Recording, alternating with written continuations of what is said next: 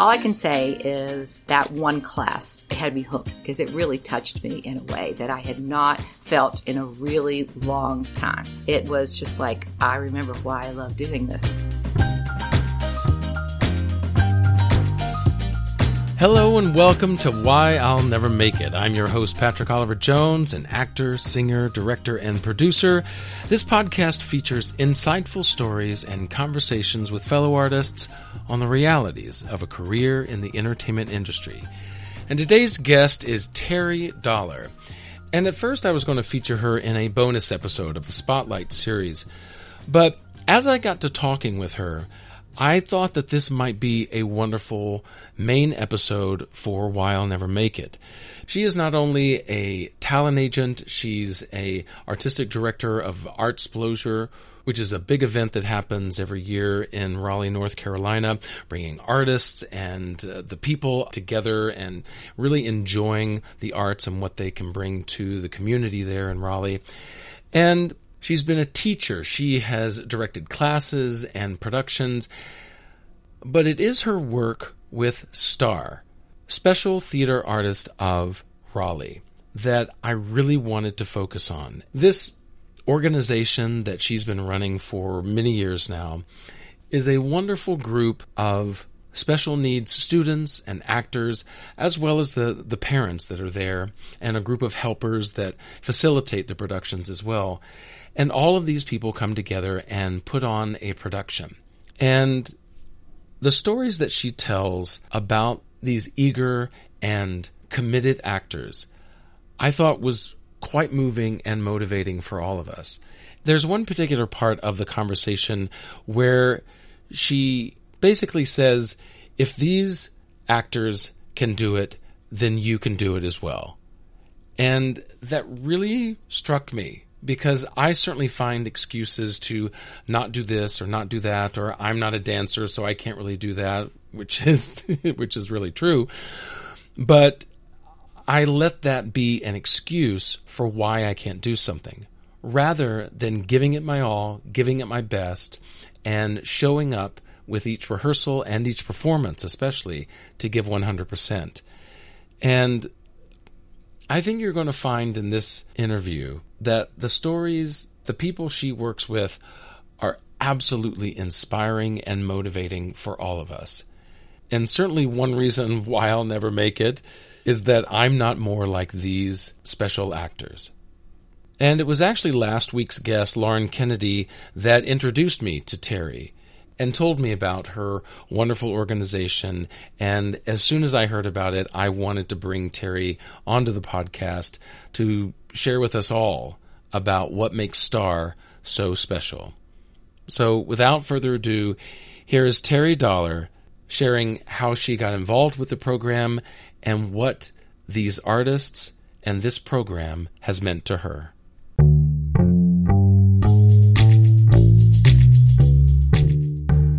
Terry, thank you so much for being on the podcast. I'm so happy to be in your office. I'm glad to have you. Thanks.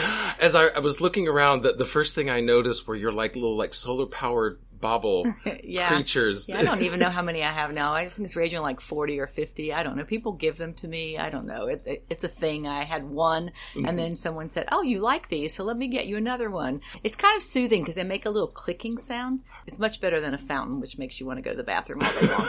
This is just it's very soothing. Yeah, they have taken over your windowsill. They have indeed, and they're kind of fragile. Children come in here, they want to play with them, and I'm like, no. Sorry, they're fragile. I mean, I don't really care. They could break them all. It's okay. Right. But, I have a collection now. I don't know what I'll do with them when I retire. Maybe I'll will them to some museum. There's quite a collection. Now, speaking of retirement, so how long have you been going at this and starting STAR and everything? Well, I've been working at Artsplosure for almost 21 years. Before that, I was a theater person, and I used to be a high school theater teacher. And then I was the stage mom extraordinaire to two actors. One of them, Aubrey, is still an actor. She's getting ready to start a new series in New Orleans. And stage mom to them. And all the time I ran a preschool that was an arts-related preschool. I wrote a curriculum called Arts Together for arts-based preschool there. So I've always been involved in the arts. But when Aubrey was going away to school at BU, I really needed a full-time job. Those college bills were like for real. Yeah. It's a reality check when that bill comes. Yeah. So I started working at Arts Pleasure, and I'd never really planned festivals. I hadn't done anything like that. But I actually found that, being a mom and planning a lot of the events I'd done, I'd been the cultural arts representative for their schools always. So I'd booked a lot of performers. I knew most, really involved in the art scene. So I knew most everybody around here. It was sort of a natural thing. It really was the best possible gig for me because it was like, oh yeah, I know that musician. Yeah. I know him. I taught him. I was a high school teacher here for a few years. So in any case, I started then and it was trial by fire. Just jump in and see what you can do. Yeah. And so I hadn't really taught any classes. Star started because, a guy that I had known casually as a drama teacher when I was teaching here in the late 70s, he taught this class called Star. Actually, they didn't even have a name then. Actually, it was just a special needs drama class he taught. And he was getting ready to have surgery. And so he called me on the phone. I hadn't heard from him in the longest time. The wonderful man named Willie Jordan. He said to me, Terry, I'm getting ready to have this surgery and I need somebody to take over my class for a few months. And I said, you got to be kidding me, really. You know my life. I mean, I have a crazy life. I also run a talent agency. I represent about 400 actors with a partner. I know you're thinking I'm really like 4 people, but it's really only 2. I'm just an insanely busy person. But so I have a talent agency. I have this festival that I plan. I have a family. I have no time. I wish I could volunteer. I wish, because it was a volunteer gig. There was no pay anyway. It wouldn't have mattered if there was. But in any case, he said, okay, I understand. I do. It was a long shot. He said, I just thought you'd be the best person. And I said, well, I'll tell you what, let me sub for you, because this was like 2 days before the surgery. I said, I'll sub for you Thursday night. Okay. I'll come and I'll do the sub. Happy to do it. And then I'll help you find somebody. Okay. I'll help you. And I thought, I'll find some poor sucker out there who wants to take on this poor, charity case class of special needs people. I don't know anything about that. I really had never worked with special needs kids per se. Mm-hmm. There had been some when I was teaching high school once in a while, but it was rare.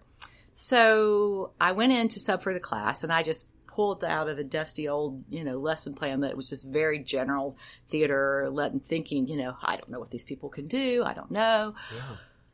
Well, all I can say is that one class, it had me hooked. It touched me in a way, and I'm going to start crying because it really touched me in a way that I had not felt in a really long time. It was just like, I remember why I love doing this. And these people in this class, oh my God, they are fantastic. Fantastic. And I thought, whoa. And I'm looking, the kids in this class, they're not kids. Let me just back up. I called them kids then. Maybe they were. I've been doing it for about 12 years, I guess. It's been about 12 years since I've been teaching Star. So back then they were kids, but now they've grown. They're kids, yeah. Now they're in their 30s and 40s. Right. So they're not really kids anymore. We have a couple in their 20s, but the kids were, they range in what they can do. Like there's some kids that have Downs, there's some kids that have cerebral palsy, there's one boy who has Williams syndrome, there's kids that are autistic, and there's some kids that just are low functioning, and then there's kids that have like a variety of all of the above. So, and I thought to myself, I have a master's in education and I took one special education class, but that is all. I'm not skilled in how to deal, but it didn't matter. It really didn't matter because what we did was we all came together, to act. So I called everybody I knew. I couldn't even wait. When I got in the car after that first class, I said, this is the best thing I've ever done in my whole life. This was so much fun. I'm going to do this. And I called Willie and I said, I'm doing it. And he started snickering. He said, yeah, I kind of thought you would feel that way. So what was it specifically that really hooked you in? Well, first of all, they're all fantastic human beings. And their parents are diesel parents.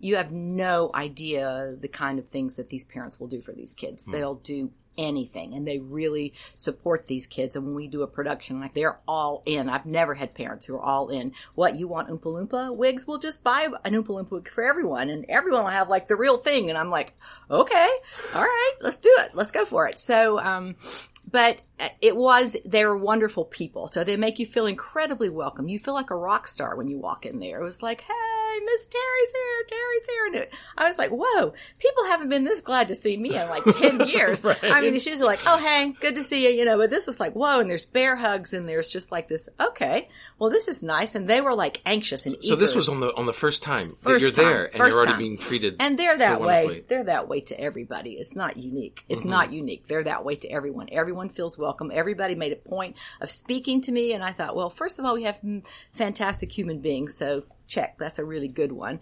And they were super eager and super willing to do anything, and fearless, uninhibited, fearless, that I don't find when I taught high school. You'd have one or two maybe in a class that'd be fearless, but everybody else was like, I don't want to look stupid in front of my friends. Right. We're so hung up on how we look and how we come across, and well, my friend's over there, and I don't want to be dumb to them. Yeah, and so that's gone. They'll go for it. They will go for it. And then the support that they had for each other. Like if somebody else was funny, we were just in these little improv exercises, and if someone else was really funny, it was hilarious because we did this one exercise, and this one guy had to be a monkey.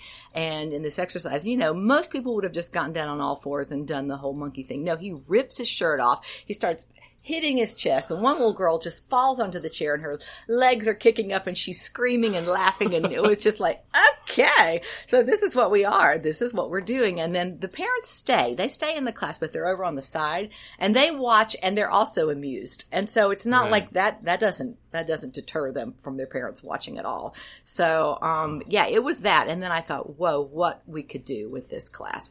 What we could do with this class would be pretty spectacular. So even after that first class, your wheels started turning about what you could do and what kind of things that you could show. And just whatever they were going to do, I knew that I wanted to be a part of it. I knew that I wanted to be a part of it.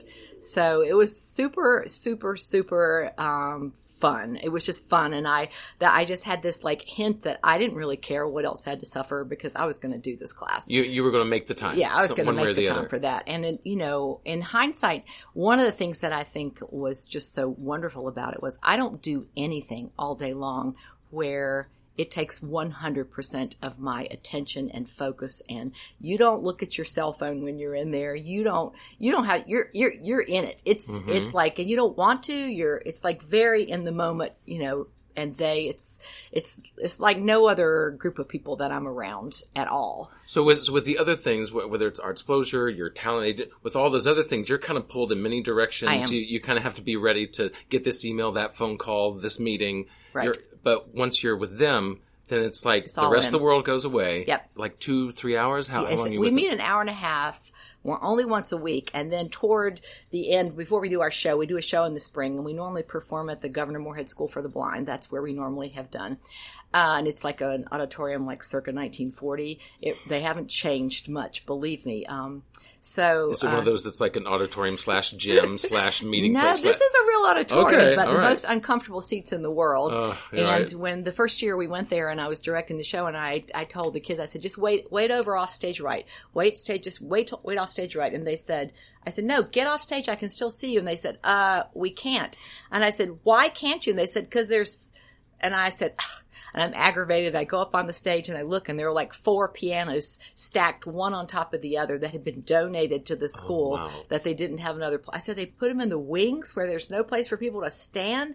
But it's also kind of wonderful being there because they let us just take over. Like we're not working around someone else's schedule. Sometimes they have band instruments because I think the band practice is there, but it's been a really nice kind of symbiotic relationship with them. Yeah. So, but closer to the show, of course, then we are rehearsing every night, and we're rehearsing on the weekends and all that stuff. But during the school year, it's just one night a week, just an hour and a half. And how does the designation of roles for this show that you do in the spring, how do you do people audition? Do you more kind of see how do those auditions go? They look forward to auditions. They really do. They've started pumping me even all summer. I've been getting text messages and emails about what show are we doing? I think we should do Peter Pan. I think we should do this. And I'm like, we'll see. First of all, there's a lack of material, Greatman. And I was just in this accessibility workshop. There's a serious lack of great material that's adapted for people with special needs to do theater. So what we normally do is we'll take a show and we'll adapt it for our kids. Now, granted, it takes a lot of adaptation because most of the time they can't possibly, like for example, we did Charlotte's Web a couple of years ago. And so I was really excited because I knew this was an actor. They really like musicals, and we normally do musicals, but I was like, nope, we're going to hone our acting skills. We're going to do this show.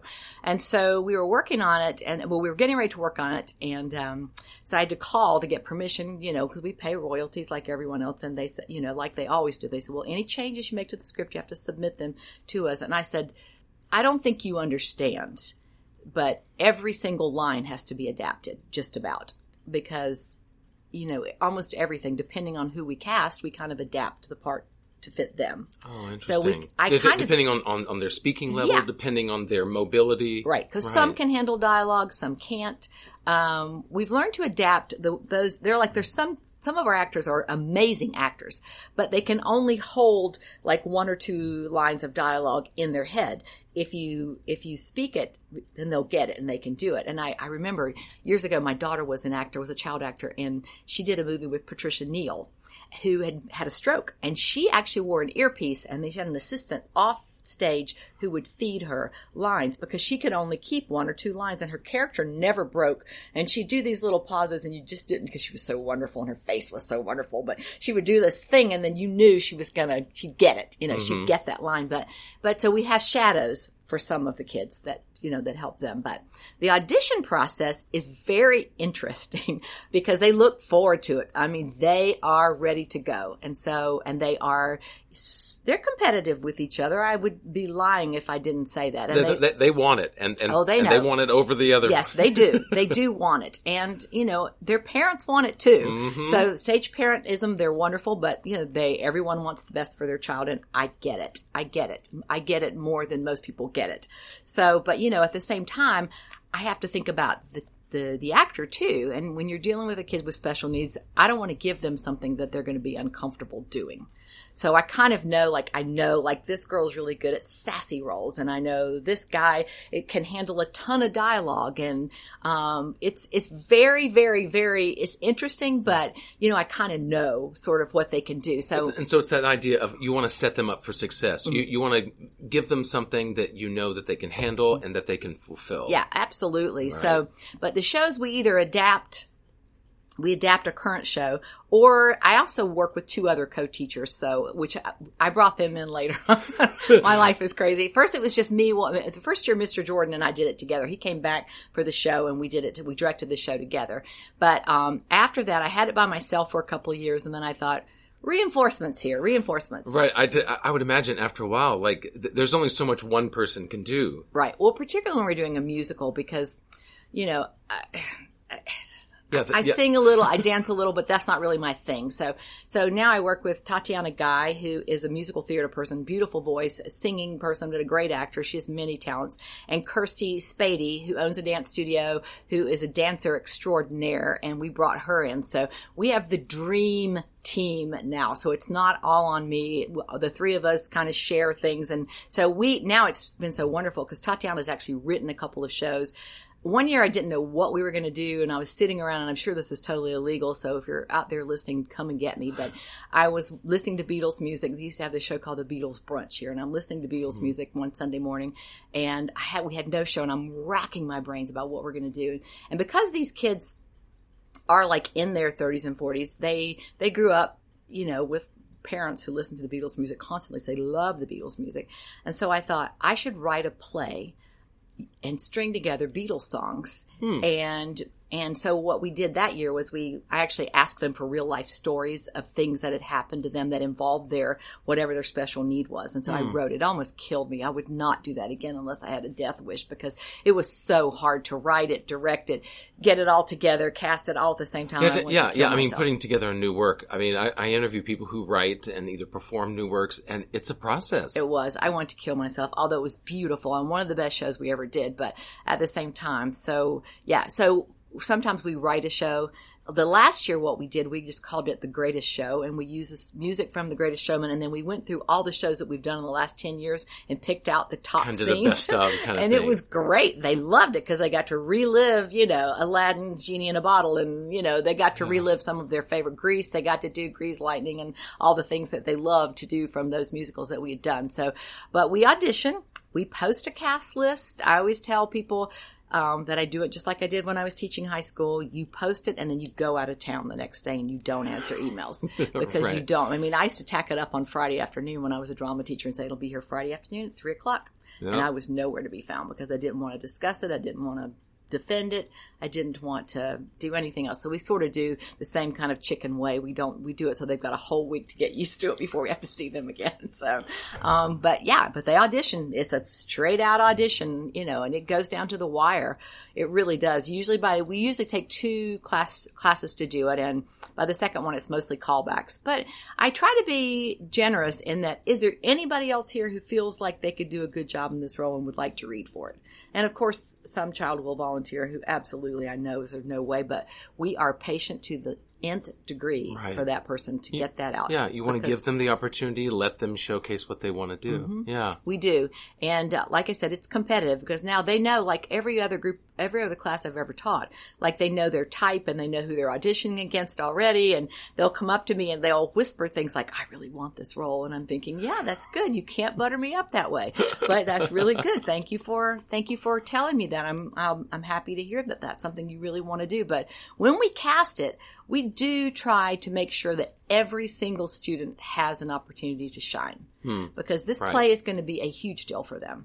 It's a huge deal. And I know from other classes that involve special needs adults, it's like, or kids, usually they're in the back. Usually they're standing in the back and the teacher plugs them in some way that they're not too obtrusive to the really talented kids. And, but this is like every star kid is up front. They are doing their thing. And so for that reason, they fly in relatives from all over the country who come and see this. They really look forward to this show so much. And we pack that auditorium. We pack it. I bet. Pack it. I And bet. it's the most incredible audience. I mean, you would think that the Beatles are on stage, but how much they cheer and people and they understand. They understand that this is special needs. And I've had friends of mine who are actors who come and see it for the first time and they're always just like, oh, Terry Dollar, bless your heart. Whoa.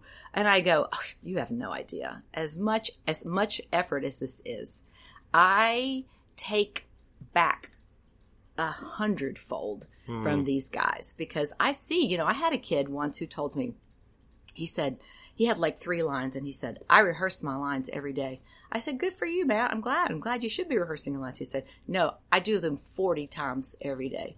And I said, you do? And his mother said, 40, Matt? He says, well, like 400. And I thought, whoa. And I can see the difference. Like week to week, I will, I always call him out.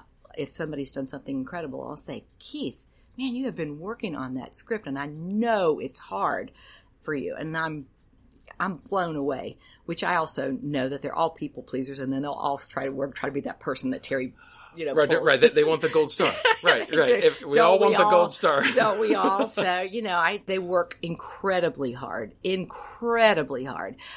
got to open for the Special Olympics this year, which was a really big deal. And it was a really neat thing because class was over. We'd already done our show. And then the Special Olympics of North Carolina came and said, will you perform at the PNC Arena, in front of thousands of people for this opening?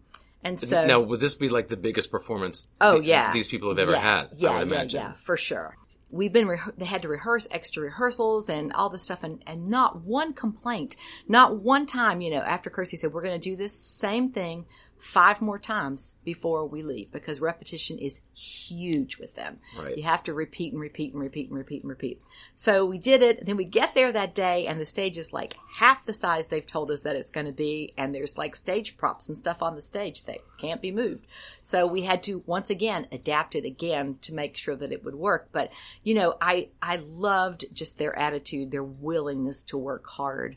and their willingness to make it right, and they wanted that moment. They wanted that moment so desperately. It was beautiful. Oh, I bet they were enthralled. And to have that many people watching them and clapping for them. Yeah, it was really special. And bet. It was super, super, super special. And we brought the kids back out in the audience to sit with their parents and everything after that. And just the high fives and all the the stuff that they got was just, it was super, super rewarding. Well, one thing that I was wondering as you were talking about the audition process is, and then once everyone is cast, how do you handle when an actor isn't taking the character the direction you want, or how do you handle that criticism? It's hard. I mean, it's hard. I usually just try to, one of the greatest things is that we work with a whole series of helpers. These are high school and college kids, and some of them are adults who just want to help us, but we almost have as many helpers as we do students in the class.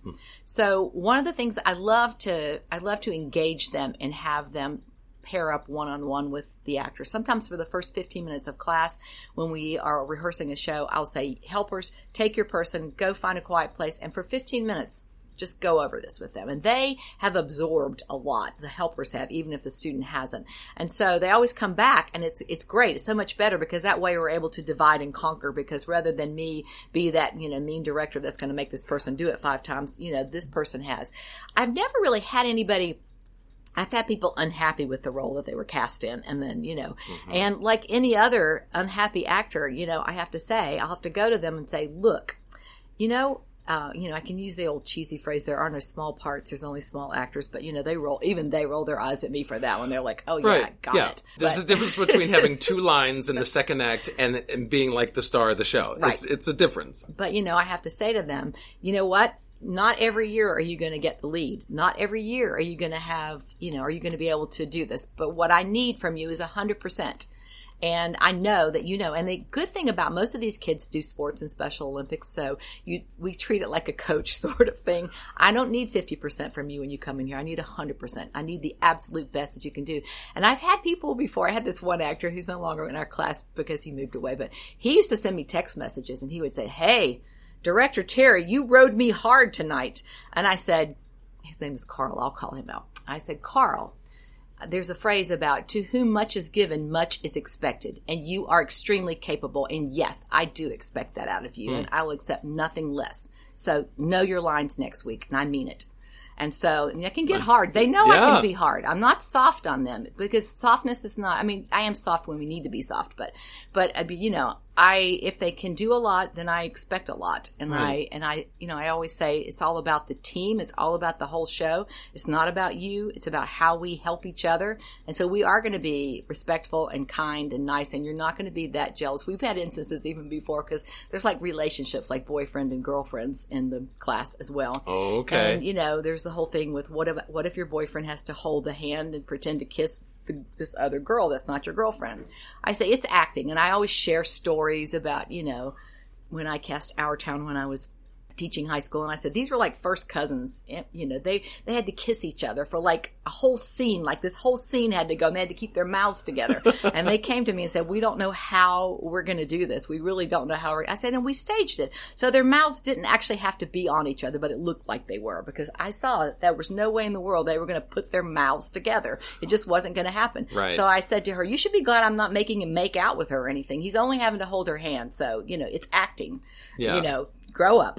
And so, there'll be some pouting, but then we're okay. But, we do have to sometimes enlighten them that this is acting, this is not real, and, they have to be reminded of that. Yeah. But I said, believe me, it happens in the real world too. It happens. Oh yeah. Even in the shows that I do, if I'm with someone who's in a relationship and then their boyfriend or husband or whoever comes, and then it's like, it's awkward. Yeah. It's awkward. Yeah. It depends on that other person and how many times they've seen it and how used to the whole acting thing that they are. If they don't really get it, then I'll always just say, you know what, there's a place where people don't even have on any clothes and they're in bed with each other. Would you like that? How would that be to you? Would you really like that? I'm just telling them to hold her hand. To hold a hand. So it's not a big deal, okay? So they're like, okay. Right. You have to just reason with them and be like, it could be worse, so why don't we just hold a hand? Mm-hmm. And that kind of leads me to, what has been, or what have you seen as the difference between the high school productions and plays and stuff that you've done and the stuff that you've done with Star? What would you say is the biggest difference in dealing with the scene, the directing, and the actors themselves? Well, our production quality, we like to say is high quality. And as I've said, those parents are diesel parents. Our set, we've had, famous artists and theater teachers and people who come in and they paint the sets along with the parents. They build the sets. They do all that. The costumes are top notch. And I often say that to the actors, toward the end of the run when we're getting ready to go on, right during the tech rehearsals, I'll say, look around you. Do you see these beautiful sets? Do you see these costumes? Everyone else is working hard here. Why aren't you? So, because they need that sometimes. I'm sounding like I'm super mean and I'm not that mean. No, but you're pushing them because you're showing everyone's giving 100%. You should too. You should too. So I would say, there's very little except that, I would say, like if I was teaching a high school class and we were doing a show and all of that, I would be concerned that, people would come and see it. I don't have to worry about that with Star. So I know people are going to come. Right. The house is going to be full. It's going to be full. But at the same time, it's the same basics. I've got to please the cast. I've got to find something that's rewarding so they'll want to come back and do class again. So they'll sign up for class, So it's kind of, there's really not much difference just except that, I would say that you have to be acutely aware of how far you can push someone. And we know that there's just certain things. We had a girl in our class for a while. She was wonderful. Who was, she was, a savant, and she was, after the first class, I do this, it was funny, I did this name game that helps me remember everybody's name the first class, and I'm like, this is Keith, and he likes to fly kites, and we were doing this whole thing to help me. Well, and then the next person's supposed to remember, and everyone's helping. We got to her, and the parents were over there chuckling because she remembered everything. I told her my phone number one time, and she calls me every year on my birthday. Wow. If you tell her your birth date, she can tell you all kinds of factual things about what that happened. birthday. Okay. So she's like an encyclopedia. And she was wonderful because lines, it was like fantastic, except it upset her if someone didn't get a line perfectly. She'd say, Terry, he left out the in this. And I was like, it's fine, Dana. It's fine. And Dana, I love and just love her so much. But we had to learn that she did not like sarcasm. Like you needed to be straight with her. You didn't need to be sarcastic because that was something that she didn't like. And then some of the kids that we have have trigger words. Like if they hear this word, then they cannot function. Oh, they interesting. it completely. So we have to be aware of those things. What does it trigger? It usually triggers them just to have a meltdown or a breakdown. And it can be something that you would never think about. Even I forget one of her trigger words. We've got a couple kids that have trigger words, or we have one girl who has trigger sounds. Like if it's a loud sound, and we cast her in this role once, and there's a gong, and there's all this stuff, and that would just send her into. She has trouble functioning. Oh, interesting. So trying to keep all those things in our head, and so when we're doing this, we're going, oh, don't give that to her because right. So when you're adapting it, then you need to Mm-hmm. think about the sounds or different the dialogue. If that word happens to be in there, So we do have to be kind of aware of that. Would be the one thing I would say is that we are, and thankfully there's 3 of us now, so you can think about it. And sometimes it comes out of my mouth, and I'm going, oh my god, I'm so sorry, but it doesn't matter. Sorry doesn't cut it when you right, because it's been said, and now and some kids don't like to be touched. Some kids I was just about to ask that because that is an issue with some special needs, like the holding of the hands. Obviously they wouldn't get those roles. No, and I wouldn't expect them to do that. Right. And so in this adaptation, it must be such a puzzle piece to be like, okay, this one, can't have this sound, so we'll put him in this role. This one doesn't like to be touched, so they get this.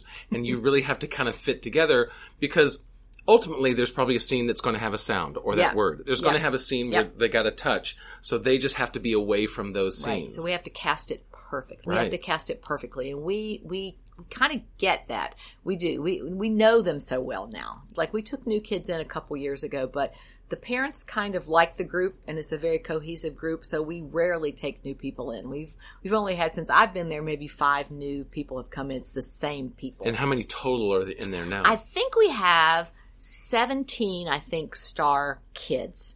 And then we have 15 or so helpers, so almost one-on-one. Right. And right. the helpers, it's been really interesting to me, the helpers, because some of them are real theater people, they just, that's what they do. Then others got involved because they just knew somebody and wanted to do something, like their mother said, you need some kind of volunteer. Yeah, you need to volunteer. And so they came in, and it's been really funny for me because there's a couple of helpers who were clearly not actors, but we make those helpers are all on stage. They all perform on stage with the kids. So sometimes when you're looking at them, you can't tell who's a helper and who's not. So interesting. They're not on stage all the time, but they are on stage, and I've seen these guys have to learn to dance, and I'm like, oh yeah. Right, because they have to know the choreography so they can help their person do it as well. And it's been lovely because, there are a lot of really good dancers in the class, and Kirsty in every show makes a purely helper number that is just for the helpers so they can shine. And it's been so nice because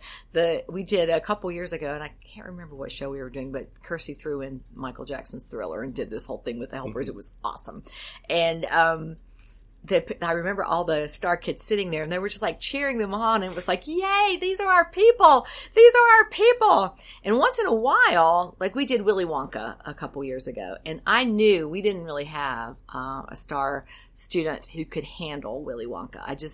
There was nobody who could handle that. And that role I really hated to cut down very much. All the other roles we could, but he needs to say what he needs to say. Yeah. So we didn't hire. I say hired. We don't pay these people.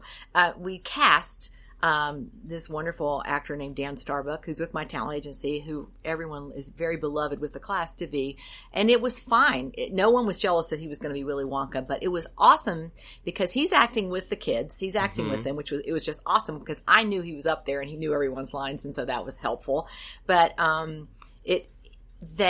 feel like the actors rose to the occasion because he was there.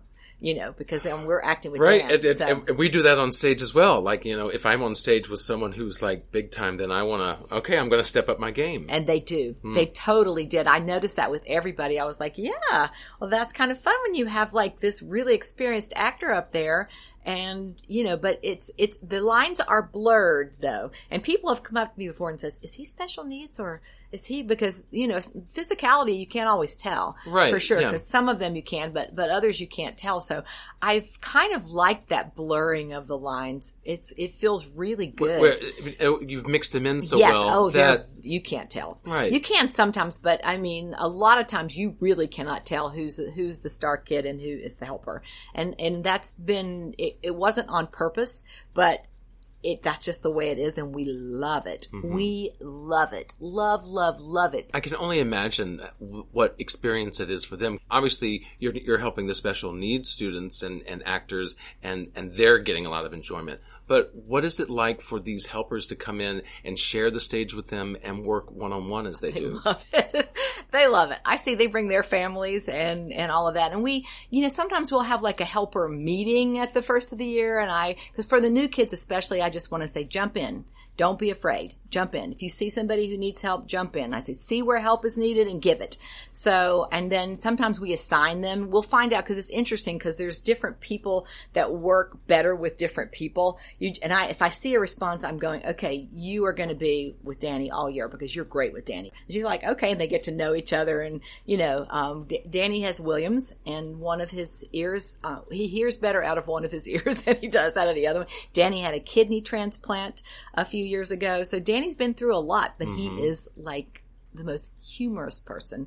He has this wry sense of humor, and it's spectacular. So if you're going to be with Danny, if you're in for a treat. Yeah. You're in for a treat because out of the blue, he'll just say, I think we should all sing the Mickey Mouse Club theme right now. And I'll say, all right, let's do it. Maybe that'll relieve some stress. And so, he's spectacular, but sometimes we assign people to do things, but more than anything else, they just have to learn to jump in there. Just jump in there and do it. I see the helpers, and they come back we've had helpers that have been there 7 or 8 years, who come back again and again and again. And some of these guys, there's a guy named Dennis who was a dance major in college, and then his son has special needs too. And now he works as a helper. Most of the kids in the class have these government appointed helpers that go with them during the day. and take them to class and do jobs and that kind of thing. But he started dancing again because Kirsty was there, and he was the Michael Jackson in Thriller, and I could see that in him. And I thought, how wonderful that this has reintroduced you to something like this, that you forgot that we all know that the arts, make us better people, and that it's, it expands us mentally and emotionally. But we forget sometimes along the path, like real life, if you don't do this as a profession, real life takes over. Oh, even if you do it as a profession, I know sometimes I have to remind myself, how wonderful and really magical this can be to be in this type of profession, and the creative energy that can come from not only myself, but then working with other people. And I think we have to remind ourselves the specialness of what we love to do. It is so true. But I get to see that in them, and I'm just like, oh my gosh, I see that you're getting it too. You are getting it. It's just like this magic that comes back to them, and I see it in their faces, and I'm like, I've seen people that the first time they came in there, they would never dance in front of people, but I'm like, well, you're going to be on that stage. You're doing the number with them. So it's got to dance. And to them, it's kind of like the same thing that I would say about the Star Kid. I would say, look, he's rehearsing his lines 40 times or 400 times a day. You think you can't watch this tape and learn that dance move before next week? I actually think you can if you work hard enough. And I'm not asking you to, be Broadway quality. I'm asking you to do the best that you can. I'll talk about Riley a little bit. Riley had, Lauren's daughter Riley had a friend a couple years ago she just came along because she wanted to be with Riley. Mm-hmm. She was a soccer player, and zero theater. I don't think this girl had ever been on stage, but she was an excellent dancer, because soccer players generally can get the foot movement stuff. But I loved watching that child progress during the year, because I thought, you don't get this because you play soccer and you get your accolades and all this, but this is a different kind of putting yourself out there and feeling goofy and feeling silly. And yes, you have to wear that spider costume because that's who you are in this scene. And, I saw that in her, but I saw that, the reward that she got back from doing that. And a lot of the helpers have come back to me over the years, and they've just said that was one of the best things that I ever did. And so in the actual performance themselves, are the helpers like standing beside them? Or is it depends. Like how does that Both. Relationship work? Some of them shadow actors, so they're kind of in the background and they're just helping the actor do his lines or whatever. And then others are actually like, in the scene with them as actors. They're saying lines, with them and all of that. So, and it works. Yeah. It actually makes it easier sometimes because it keeps it flowing. Like when we do a performance, we make a lot of adaptations. For example, we do, we project the words up on a screen so everyone can see what's being said, even if they can't understand the actor. Oh, this is for the audience, so that they know. Audience. Okay. So we project the words up. And one of the kids actually asked me once why we did, said because it was dress rehearsal, and it was kind of true, but we were performing for the kids from the Governor Moorhead School, and he said, well, these are blind students, right? And I said, yes. And he said, why are you projecting that? I said, because we're practicing. And then he said, why do we have to be in costume? They can't see. I said, because you'll act better if you're in costume, okay? It helps you. So, they made a good point, but we project. And then we also have, we always have one of us is actually the prompter. And it's just, if somebody is really desperate, and we kind of learned that if it's a helper and I always tell the helper, do it once or twice. If you can give them like a word under your breath, that'll help them. But if we see that it's lost, then we will just speak it into the microphone so it gets them back on track. Right. It doesn't seem to bother anybody. Yeah. And because at first, of course, I was of the frame of mind, just like most directors are. If you go off, then you better rescue him. Somehow you better get back there. And I've been on stage myself, and you're thinking in your brain the whole time you're acting. And I tried to do that, and then, no, that's not really a good idea. Right. You better prompt them so that we can stay kind of on. I mean, I don't mind if we skip a line or two. And there have been times when I've said, like you would say with any other class, you better jump in there with that line because, we can just skip over it. It's not crucial to the plot. So we can skip over it if you don't jump in. Right. They're like, okay. But then there's certain kids that I know have the line, but like they have difficulty speaking. So I will make that class wait 5 minutes if it takes her 5 minutes to get that line out because we know it's in here and we see it's coming and she's trying as hard as she can to get it out. So, some of the kids in the class are funny. They're like, come on, you can do it. Come on, you can do it. And we know. But, I'm like, we're waiting for her. I don't care if it takes 5 minutes. We're waiting because she's got it. She's doing the best she can do right now. Yeah. So in general, the special needs students are as supportive with each other as all the helpers and everyone. Yes. Oh yes, they are so supportive of each other.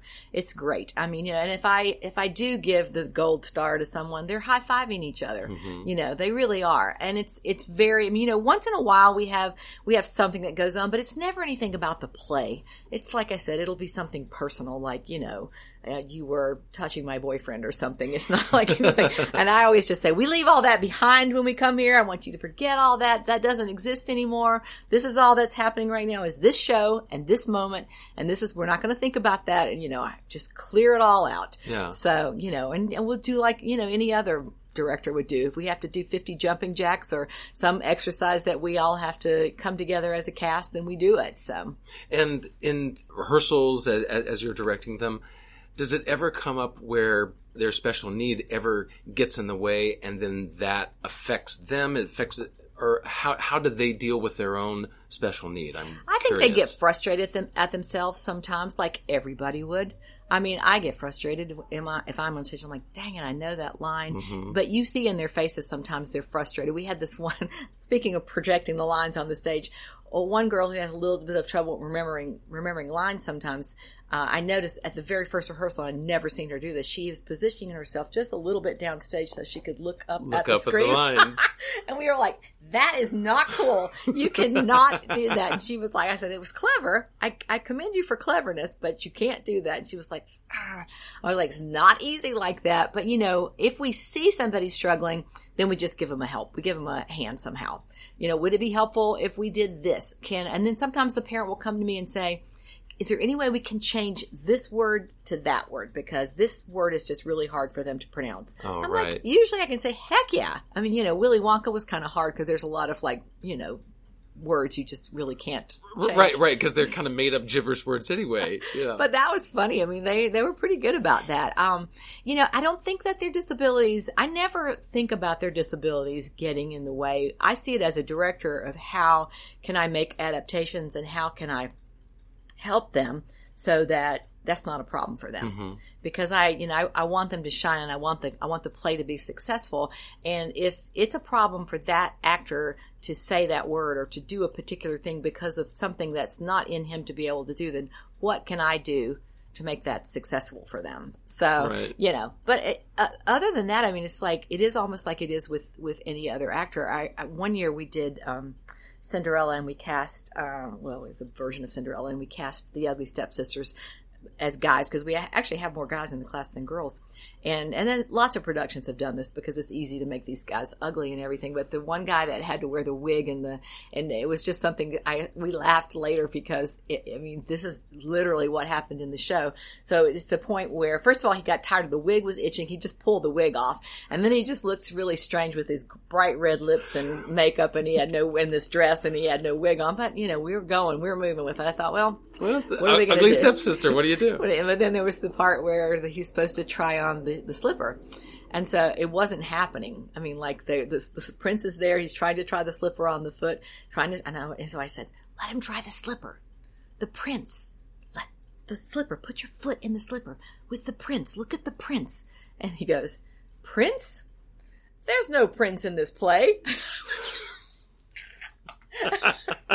So, so hopefully one of the helpers came in and swooped in and helped him. He was like, oh, that, yes. Oh, yes. That prince. Yeah, You're so right. I was like, okay, so you drifted off on stage. I got it. We're all guilty of it. So. Yeah. But also, I mean, just like in performances that I've done, those mistakes are often either the funniest moment or it kind of like propels you into the scene in a different way. So it can be kind of a good thing sometimes, right. Those little mistakes that come along. Right. We've done a lot of improv like in class with them and stuff, and it's the same funny person that we're talking about. But when we did the Beatles play, and we just called it A Little Help from My Friends, I asked them all, I interviewed all of them and their parents, and I asked them, I said, share with me something that's happened to you in real life because of your disability that has been challenging or hard or even something happy or fun, just something that you think has happened. And this one guy shared with me this instance that he's a bag boy in a grocery store, and that some lady had said, when he was bagging the groceries, can't you get somebody normal to bag these groceries because he always messes them up. And he said, and he told me that story, so I wanted to do this. So to get into the scene before I actually wrote it, I was having them improv this whole scene. And so I said, okay, so you're in the line. She's the checkout girl. You're the bad guy. So let's just do a little improv here. You're checking out groceries and let's just see what happens. And so they'll say anything. I told you they're very uninhibited. So we're doing this whole scene and he's bagging the groceries. And so there's a guy that's waiting in line. So I said, okay, let me shake this up. I said, so Danny, I said, you're in a hurry, you're impatient, and this guy's taking a long time to bag this lady's groceries. He says, oh, okay, got it. So I said, no. And I said, no, more impatient. Show me how impatient you are. What do you do when you're impatient? When you just don't want to wait anymore? And so he comes out. He's so neat. So he's really getting into it and everything. And so the lady, the cashier says, I need your money, please. And so he says to her, he says, give her the money, you bastard. Just like that. And it was like, everyone, we just like stopped. It was hilarious. We all, parents, everyone, we just lost it. And I look over at his father and he's just like oh this. My gosh. And I said, well, I hear we only mimic what we hear at home. Right. You know? Right. And so it was just hilarious. But I said, you did exactly what I asked you to do. Your frustration really showed there, but let's just keep it all, PG here. Let's keep it all G rated because we'll have all ages at our show. So please no profanity. You don't want to offend anybody. So anyway, but yeah, it's just those kinds of things that we sometimes have to deal with. I would assume most of them have either like these outside part-time jobs or other things. Are any of them still in school and doing the other things outside? Yeah, they take classes. A lot of them do take classes. There's a program at Wake Tech that's like a compensatory education program, and most of them have either been through that or still in it. Mm-hmm. And they almost all are in some kind of athletic sport. They almost all are doing Special Olympics, like they swim. A lot of times they come into class and they've got wet hair because they've been at swim practice, for an hour or two before, or they play golf, or we have a couple of kids that sail. They are super, super, super involved, very involved, and their parents, I can't see, when I first started teaching this, and these kids are the same age as my kids. And I remember I looked at them and I thought, they are just like my children, except for the fact that, one little chromosome was off or one little thing happened. They're just like my kids. And I thought, whoa, that has to be super hard for their parents. Gosh. But I don't see it that way anymore. I'm actually super jealous of them now because I also see this like lifetime amazing relationship that they have with these adult people now. And like my kids are off and they live in California and, I have to beg to talk to them, and these people get to be with these people, these amazing people all the time. Right. And I've become to the point I'm like, I'm really jealous that you get to go watch a movie tonight with him because I know how much fun that would be. And, that there's not like pity there. Like, they're disabled, poor thing. I don't think that at all. Right. To me, it's like everybody, I don't see them as much as special needs as I see them as like they have special gifts. And everybody has a special gift. Just because they're walking around and they're quote unquote normal, that doesn't mean that they're necessarily, any better than this guy who has Down syndrome, because he has a lot of gifts that other guy doesn't have. I can tell you that. There's a heck of a lot of people. I would hang out with my star class a million times more than a lot of people. I would never get tired of them. I just bet. wouldn't. Well, it sounds like just in the stories that you've told that there's such an energy and excitement from them. And so with that story that you told about the guy who's a bagger, do they all have that kind of story? Or my hope is that they don't experience that a lot. I think they all have experienced that. I think they have. I think that their parents would say, that luckily a lot of that stuff that happened, they were oblivious to it. But people that are different, they just, they're not treated kindly always. And I always just say, that's just ignorance. But, the good news is that when we are together, when we're all together as a group, it's like there's power in numbers. And I love that part. I just love that part when the whole group is together. Like I've taken them, we went to see, we've gone to see several shows together as a group. And so, one of our helpers who's now graduated on and is getting married and all that stuff, but he was beloved. Bailey was beloved to our class, and he was doing Curly in Oklahoma at Burning Coal. Actually, it was with this high school show, but they were performing at Burning Coal Theater. And so, I warned Bailey. I said, Star is coming to see you tomorrow night. So there's going to be like 50 people, and that's a small theater. So like half of the theater is Star related. And so, I see the looks on people's faces that there's some that will like move over because they don't want to sit beside us. We're a great audience, actually. These kids are massive theater goers. Like they go to see everything. They usually see, a lot of them come to see almost everything at Theater Raleigh. Oh, and good. So their parents take them. I see them at everything. I mean, their parents take them to see theater. And a lot of them who, especially the ones who aren't very physically able, if they're not at theater, they're spending like a whole day watching musicals online, and they can quote, this one guy can quote any line from any show. He just watches shows all day long. Yeah. Why couldn't he? But we went to see Bailey do this, and then there's the scene where it's the dream sequence where we think Curly's dead or whatever, and there's this whole thing. Well, of course, two of the girls are just like, "Oh, Bailey," and I was like, "No, this is pretend he's okay." And I'm thinking, okay, I'm ruining this for the whole audience here, but I don't want you to start wailing here, right? But yeah, I think that. When they're together with the rest of them, they are, when they're with a pack, when they're together, they see that strength. I tell people all the time that if I had to slay dragons in the world, I would go to those parents because they would be the ones that could do it. They are extremely capable, extremely capable. All you have to do is say, we're going to have a party, and it won't be like any party that you've ever seen. It's something. My elderly father passed away this past year, and he came to all the shows that he could and all this. And he came to the Christmas party last year, and he remembered. He said, I remember they had pretty good food at that party. I said, yeah, I think you should go. Right. So, yeah, they do everything kind of overboard, and it's awesome. Well, it sounds like everyone within the Star program and the classes and the performances really comes together. It sounds like just an amazing group of people. It is. And I'm so thankful for you sharing their stories and sharing this wonderful program. Thank you so much, Terry. Thank you so much.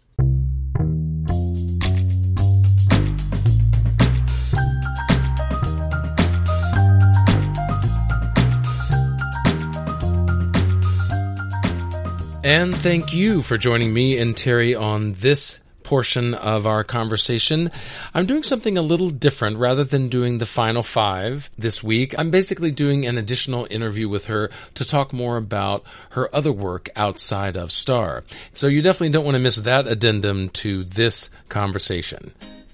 And if you enjoy listening to these stories and interviews as much as I love being a part of them, then please share this podcast with those who you think would enjoy and benefit from these conversations as well. And I certainly want to hear your thoughts and comments about this conversation. It was a very eye-opening chat that we had about the artists and the actors that Terry works with, and it was very moving and very enlightening for me to hear about them. So I would love to hear what you think and what spoke to you in this interview. Until next time with my second part of the interview with Terry, I'm your host, Patrick Oliver Jones, reminding you that the reasons for not making it may be countless and frustrating, but the reasons to keep going are even more numerous and rewarding. I'll see you next time.